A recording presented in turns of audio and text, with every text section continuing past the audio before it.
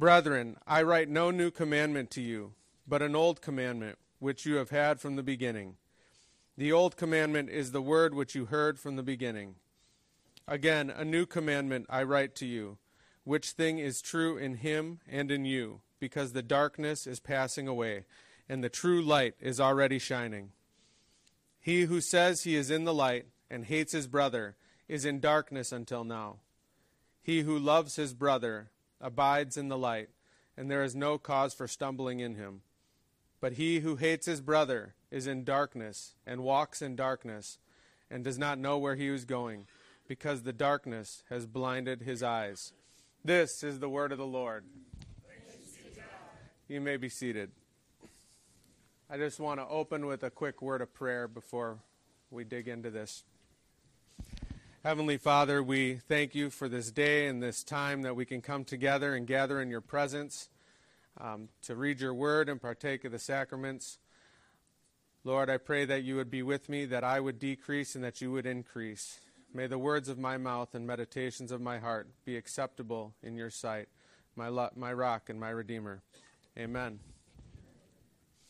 So it's a blessing to be here with you guys today. Obviously, I am not Pastor Wayne.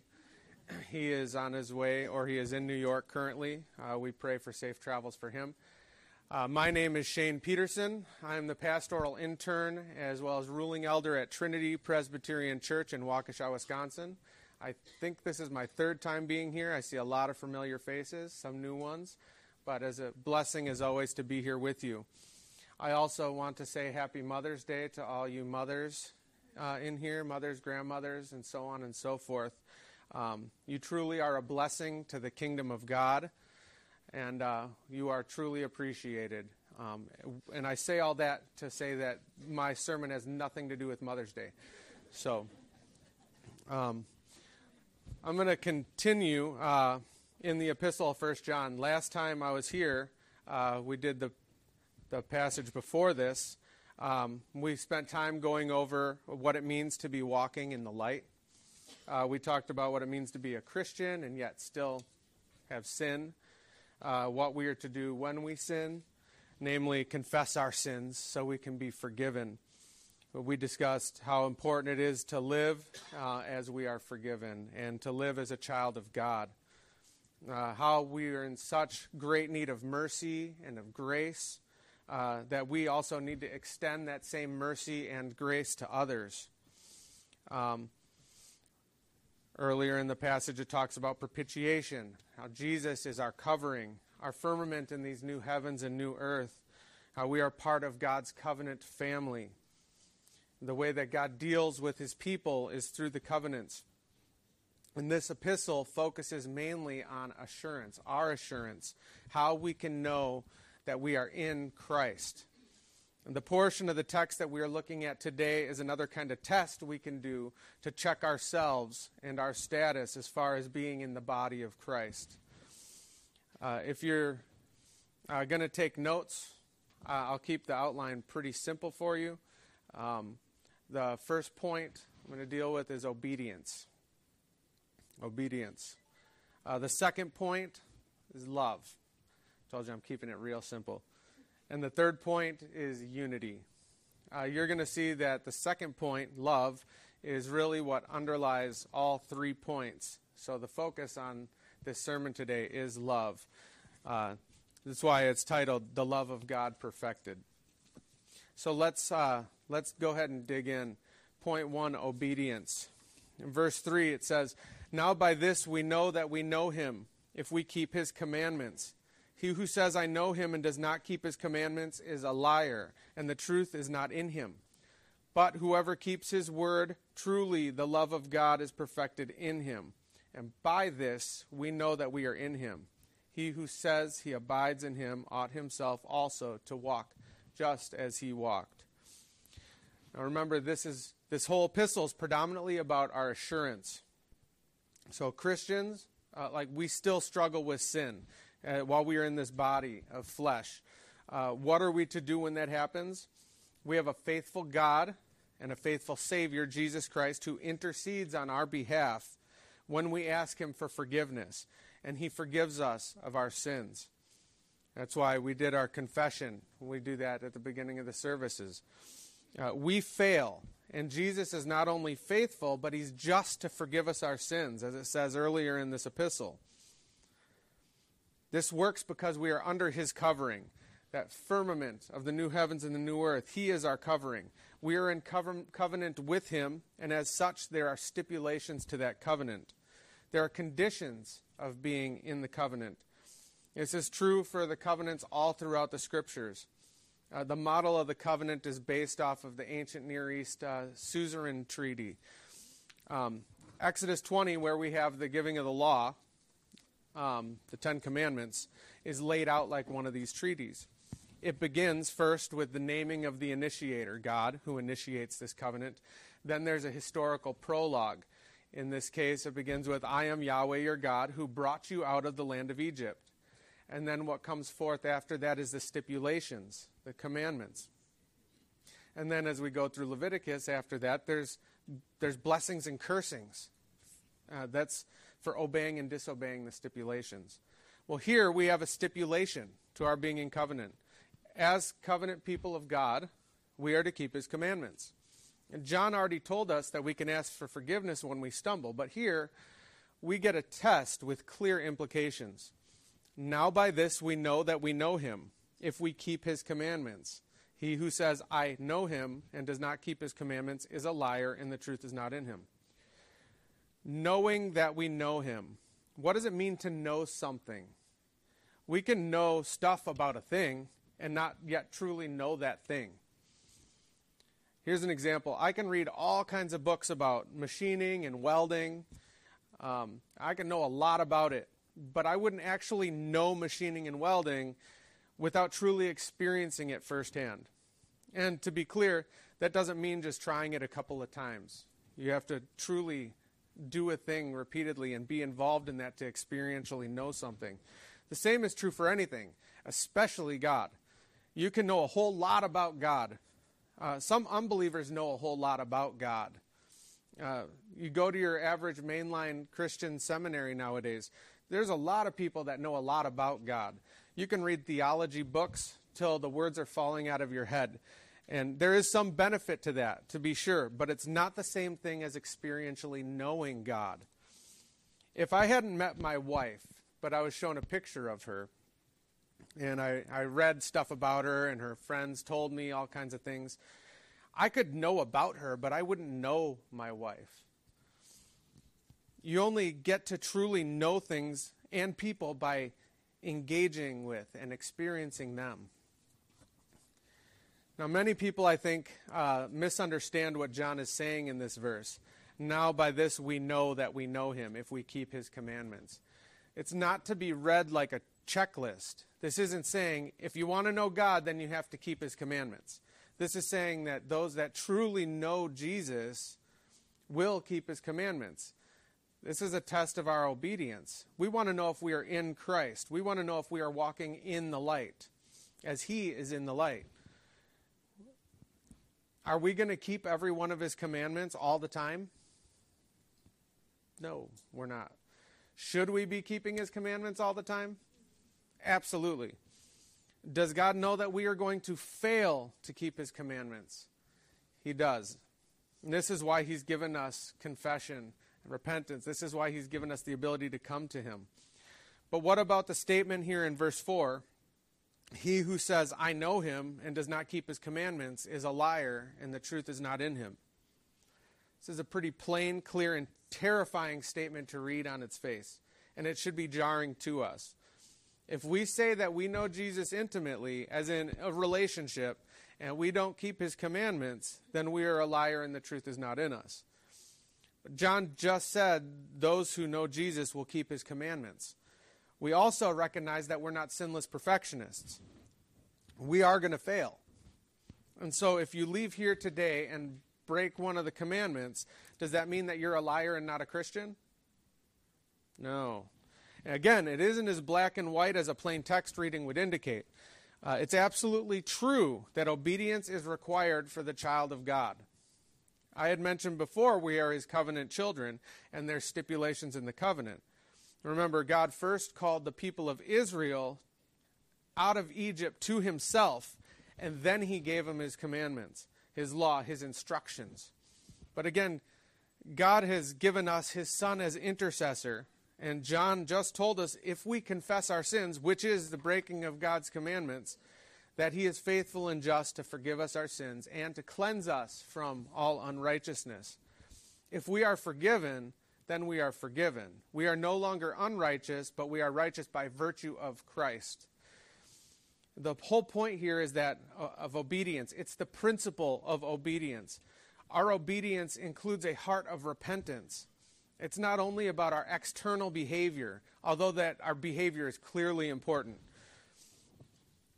John just said it. We should not be making a habit or a practice of sin.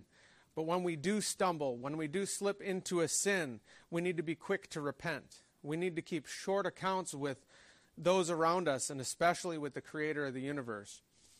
Remember, this is about a relationship with Jesus. Think of it like a marriage. Marriage is a covenant. We are the bride of Christ. When we sin, we are fracturing that relationship. We need to confess our mistake and ask for forgiveness. Just like in our own marriages, if we mess up, if we sin, we need to keep short accounts and ask for forgiveness right away, admit our wrongdoing. When we don't confess and ask for forgiveness right away, a root of bitterness can spring up. And when we sin and don't make it right and restore that fellowship, we continue to fracture that relationship. We must maintain trust and communication, and it needs to be founded on our love and commitment in this covenant. Since we are the bride of Christ, we need to be obedient and reverent to Christ because he is our head. Therefore, we need to keep his word. Verse 5, whoever keeps his word, truly the love of God is perfected in him. By this we know that we are in him. He who says he abides in him ought himself also to walk just as he walked. If we keep God's word, then truly the love of God is perfected in us. What word? Is John talking about something specific, like the moral law, the 10 Commandments? Is that what he means? I don't necessarily think it's limited to that. I think it includes that, but I don't think it's limited to that. In one sense, I do think it is referring to the moral law, which is also known as the 10 words. So we've got to keep his word. But I think it's referring to the whole of Scripture. The law, the prophets, the wisdom literature, the epistles, the gospels, everything. I also believe that John would have had the majority of the New Testament in mind as well, since I believe John's writings here were completed, they completed the canon as far as dating goes. And here's the beautiful bridge into verse 6. We are called to keep his word, and in doing so, the love of God is perfected in us. Well, John, who wrote this, also wrote in his gospel that Jesus is the Word became flesh. So keeping his word means keeping him. More simply, these verses 5 and 6 are saying if we want the love of God perfected in us, we need to not only do what he says, but to do what he did.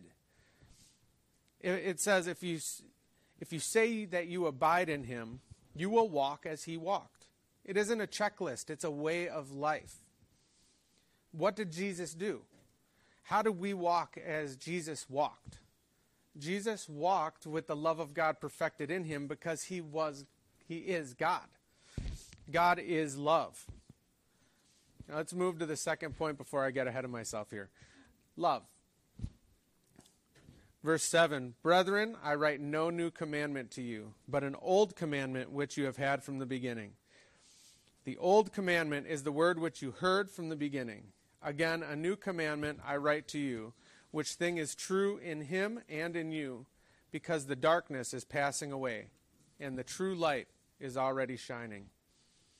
These two passages, they tie in directly with verses 3 and 4 that we went through earlier with the talk of keeping commandments and walking as he walked. Now, at first glance, this seems confusing, almost like John is contradicting himself. What does he mean that this is an old commandment that he writes to us, but also not a new commandment? But then in verse 8, again, a new commandment I write to you. Well, rest assured that this is not a contradiction. It is a way of speaking. He is saying, what I'm telling you is not new, but it's new to you in a certain sense. He's going from the broad to the more precise. And to get a better understanding of what John is getting at here, let's take a look at the original languages. In the New Testament, there's a number of places where the translators have placed the word new in English. But there are two different words that are commonly translated as new, and they have a different meaning to them. One is neos. Neos means new, but it means in a reference to time, or a more recent time. So in Matthew 9 or in Mark 2, when it's talking about not putting new wine into old wine skins, new there is neos.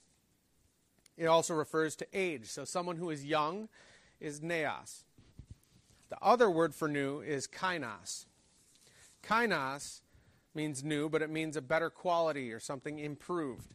It's not necessarily new in time. Or it can mean a different nature from the old. There can be overlap in meaning, but this is the simplified idea.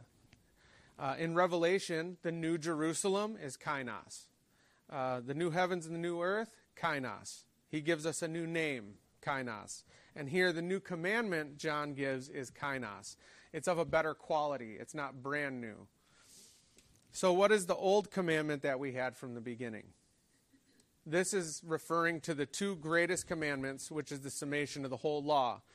It can be found in Deuteronomy 6:5 and Leviticus 19:18. Jesus refers to these in Mark 12. He says in Mark 12:28, then one of the scribes came, and having heard them reasoning together, perceiving that he had answered them well, asked him, which is the first commandment of all? Jesus answered him, the first of all, the commandment is, hear, O Israel, the Lord our God, the Lord is one. And you shall love the Lord your God with all your heart, with all your soul, with all your mind, and with all your strength. This is the first commandment. And the second like it is this, you shall love your neighbor as yourself. There is no other commandment greater than these. So the scribe said to him, well said, teacher, you have spoken the truth, for there is one God, and there is no other but he. And to love him with all the heart, with all the understanding, with all the soul, and with all the strength, and to love one neighbor as oneself, is more than all the whole burnt offerings and sacrifices. Now when Jesus saw that he answered wisely, he said to him, you are not far from the kingdom of God. But after that, no one dared to question him. I want to draw attention to the fact that this scribe who was talking to Jesus there answered wisely. He had his understanding in order as far as God's word is concerned and what was required of him. Whether or not this specific scribe ended up believing Jesus was the Messiah is not mentioned. I'm not going to speculate, but I want to point out Jesus' response. He says, you are not far from the kingdom of God. I believe this is layered in meaning. First, because this guy truly had a grasp on the things of God. The scribes knew the word. This guy knew the importance of loving God and loving neighbor over all of the burnt offerings and sacrifices. We know that all those pointed to Jesus anyway. I would imagine this guy knew that those sacrifices were types of the Messiah to come as well. But what I think is also in this meaning is that the kingdom is all around us, though we can't see it because our senses are dull with sin. I mentioned this last time I was here, and it's reiterated in our sermon text back in verse 8. Again, a new commandment I write to you, which thing is true in him and in you, because the darkness is passing away and the true light is already shining. Here's the deal. The new commandment is the same as the old, but in a new way. It's the summation of the law, to love God and to love neighbor. It's new because it's fulfilled in Jesus. Jesus did it all perfectly. He obeyed the law and he loved perfectly. He is our example. He came to this earth as a man. He humbled himself, putting himself under the law, and he was obedient to the point of death, even the accursed death of the cross, Philippians 2. And not for his sake, but for ours. We don't deserve it. We can't do it for ourselves. Adam didn't do it. God didn't need to do it. He could have left us all to perish. This was 100% a demonstration of his love for his creation and wanting to restore man to his complete image in Christ to rule with him. It was all out of love. Everything Jesus did was the summation of the Torah, his instruction, his love for the Father and love of fellow man. And those two are not at odds. He did both at all times. Jesus is God. He was a perfect man, and yet he humbled himself to serve those around him, even those who would betray him. We are to love like Jesus loves. Here's an example. In John 13, it's the chapter where we have the Last Supper, and Jesus washes the feet of his disciples. The Son of God kneels down and serves those who are around him. He shares this Last Supper with his disciples, and then he gives them these words in John 13, 34 and 35. He says, "A new command I give to you, love one another.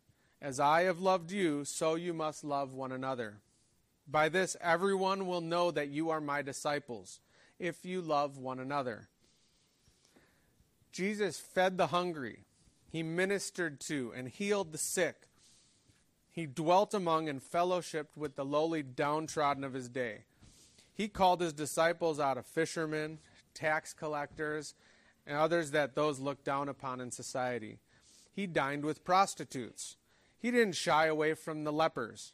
Jesus was known by his love for the people. If you look at John chapter 15, the Gospel of John, you're going to see a lot of repetition from the Gospel of John and this whole epistle of 1 John. And this passage is a good example of that. If you look at John 15, starting in verse 9, it says, "As the Father loved me, I also have loved you. Abide in my love. If you keep my commandments, you will abide in my love, just as I have kept my Father's commandments and abide in his love. These things I've spoken to you, that my joy may remain in you, and that your joy may be full. This is my commandment, that you love one another as I have loved you. Greater love has no one than this, than to lay down one's life for his friends. You are my friends if you do whatever I command you. No longer do I call you servants, for a servant does not know what his master is doing, but I have called you friends. For all things that I heard from my Father I have made known to you. You did not choose me, but I chose you, and appointed you that you should go and bear fruit, that your fruit should remain, that whatever you ask the Father in my name he may give you. These things I command you, that you love one another." The emphasis is on love. Yes, we're to exhibit external obedience. But like I said before, it's not a checklist to earn your way into God's graces. When we truly love Jesus, we will obey. How do we keep the commandments? By loving God and loving our neighbor. We give God the proper adoration, reverence, and worship. We don't do it out of obligation. We do it because we love him. We love him because he first loved us. He loved us so much that while we were yet sinners, Christ died for us. We were completely undeserving. As I mentioned earlier, God is merciful. God is love. This is love. This brings me to my third point, unity. Verse 9, "He who says he is in the light and hates his brother is in darkness until now. He who loves his brother abides in the light, and there is no cause for stumbling in him. But he who hates his brother is in darkness and walks in darkness, and does not know where he is going, because the darkness has blinded his eyes." This is somewhat of a rehash of the end of chapter 1. The point is fellowship and unity, since Jesus is the light. If we are in the light, we are in Christ, and we are the body of Christ. We cannot be in Christ and hate our brother. There can't be discord within the body of Christ. Christ cannot be divided. The call all throughout the New Testament is this unity in love. There's this emphasis on oneness. Ephesians 4, 1 through 4 says, "I, therefore, the prisoner of the Lord, beseech you to walk worthy of the calling with which you were called, with all lowliness and gentleness, with long suffering, bearing one another in love, endeavoring to keep the unity of the Spirit in the bond of peace. There is one body and one Spirit, just as you were called in one hope of your calling, one Lord, one faith, one baptism, one God and Father of all, who is above all and through all and in you all. We are to bear with one another in love. And this is not always easy. Last time I was with you, I emphasized the need for us to show mercy to our brothers and sisters in Christ. Love covers a multitude of sins. We are forgiven, so we need to live like it. The way we live like it is to extend that forgiveness to those who would offend us. And when we see a brother given to trespass, it is in love that we correct him. Not from a place of condescension or spite. Paul says in Galatians 6, "Brethren, if a man is overtaken in any trespass, you who are spiritual," that means someone who is mature, spiritually mature, "restore such a one in a spirit of gentleness, considering yourself, lest you also be tempted. Bear one another's burdens, and so fulfill the law of Christ." Again, another translation for law there is instruction. You so fulfill Christ's instruction for us. If you look at the Gospel of John, chapter 17, that's what we call Jesus' high priestly prayer. After he prays specifically about his chosen apostles, he then prays in verses 20 through 24 about all those who would believe in him. That's us. He says, "My prayer is not for them alone. I pray also for those who will believe in me through their message, that all of them may be one. Father, just as you are in me and I am in you, may they also be in us, so that the world may believe that you have sent me. I have given them the glory that you gave me, that they may be one as we are one, I in them and you in me, so that they may be brought to complete unity. Then the world will know that you sent me and have loved them, even as you have loved me. Father, I want those you have given me to be with me where I am and to see my glory, the glory you have given me because you loved me before the creation of the world." Jesus desired for our being unified. We're not only Christ's body, but we're all living stones in the house of God, of which Christ is the chief cornerstone. And a house divided against itself cannot stand. We must be united. We are united in Christ, and through Christ, we are united to the Father through Christ's oneness with the Father and his sonship. The only way we can all be unified is through love. We can appear upright in this covenant community outwardly. We can say the right things. We can even do the right things sometimes. But every one of us falls short. We often pray for the Spirit to help us with our obedience. That's a good thing. But how often do you pray that you would love more? How often do you pray that you would be more compassionate? I would venture to guess most people devote their energy to trying to love God more, myself included. That's pretty common, and that's a good thing. We should. It is the greatest commandment. But Jesus himself said the other is like it. We cannot divorce the second from the first. We cannot say we love God, yet not love fellow image bearers. We are hard to love, but followers of Christ are to be known by our love. Very often we're not, and that shouldn't be the case. We are united in the love that God first shown to us, and we are to demonstrate that same selfless, sacrificial love to others. And we aren't just to do it out of duty. We are to act out of love. Matthew 25:31 and following talks about the judgment and the separating of the sheep and the goats. The sheep were those who fed the hungry. They clothed the naked. They visited the sick. They took in the stranger. Remember, we are image bearers being conformed to the true image of God, Jesus. Colossians chapter 1. This is why Jesus says, "Whoever does so for the least of these did it for me." In Matthew 7, in the Sermon on the Mount, he says, "Not everyone who says to me, 'Lord, Lord,' shall enter the kingdom of heaven, but he who does the will of my Father in heaven." The will of God the Father is that we love God and love one another. It says, "Many will say to me in that day, 'Lord, Lord, have we not prophesied in your name, cast out demons in your name, and done many wonders in your name?' And I will declare to them, 'I never knew you. Depart from me, you who practice lawlessness.'" I repeat, how we act as Christians must be done from a place of love and not merely external obedience. I want to wrap this up with 1 Corinthians 13. Everyone's familiar with it. It's the love chapter. We're going there anyways, so buckle up. It starts off, though I speak with the tongues of men and of angels, but have not love, I have become sounding brass or a clanging cymbal. And though I have the gift of prophecy, and understand all mysteries and all knowledge, and though I have all faith, so that I could remove mountains, but have not love, I am nothing. And though I bestow all my goods to feed the poor, and though I give my body to be burned, but have not love, it profits me nothing. Love suffers long and is kind. Love does not envy. Love does not parade itself. It is not puffed up. It does not behave rudely.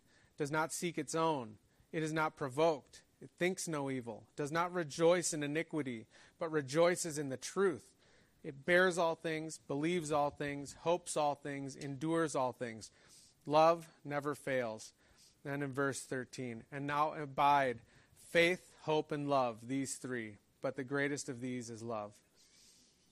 If we don't have love, but are good at outwardly being obedient, then we are just walking displays of moralism. We're a cup with the outside that's clean and that's filthy on the inside. If we don't love God, but just obey the laws outwardly, then we're no different than the Pharisees. We might as well go back to the old covenant system. If love isn't in your heart, and love isn't the motivation for your works and your witness, then all of it is good for nothing. Internally, we need to be driven by love.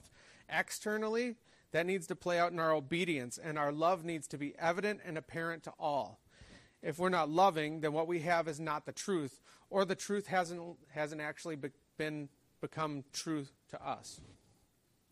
The biggest part of being in the light, that is being in Christ, is being filled with the love of Christ. It is our love of God and love of our fellow man that keeps us upright and putting others before ourselves, especially in the sense of not causing another to stumble. Let the Word of God and the love of God guide us to be a light to those around us who may be in darkness, to bring them into the light. I've heard it said recently that, quote, it is our role to act on behalf of God to bring about the flourishing in the new creation, end quote. We can only truly act on behalf of God if done so with love. Let us pray. Heavenly Father, we do thank you for your love for us sinners, that you sent your Son to die for us. We thank you for your mercy upon us, that you have given us your Son as an intercessor, that he would hear our prayers, that he would hear our confessions, that he would cleanse us from all unrighteousness, Lord. We pray that you would continue to fill us with your love so we could display that love to others, so we could be a witness of your goodness and Christ's love for us to the rest of the world, especially in this dark world. And we pray this all in Jesus' name. Amen.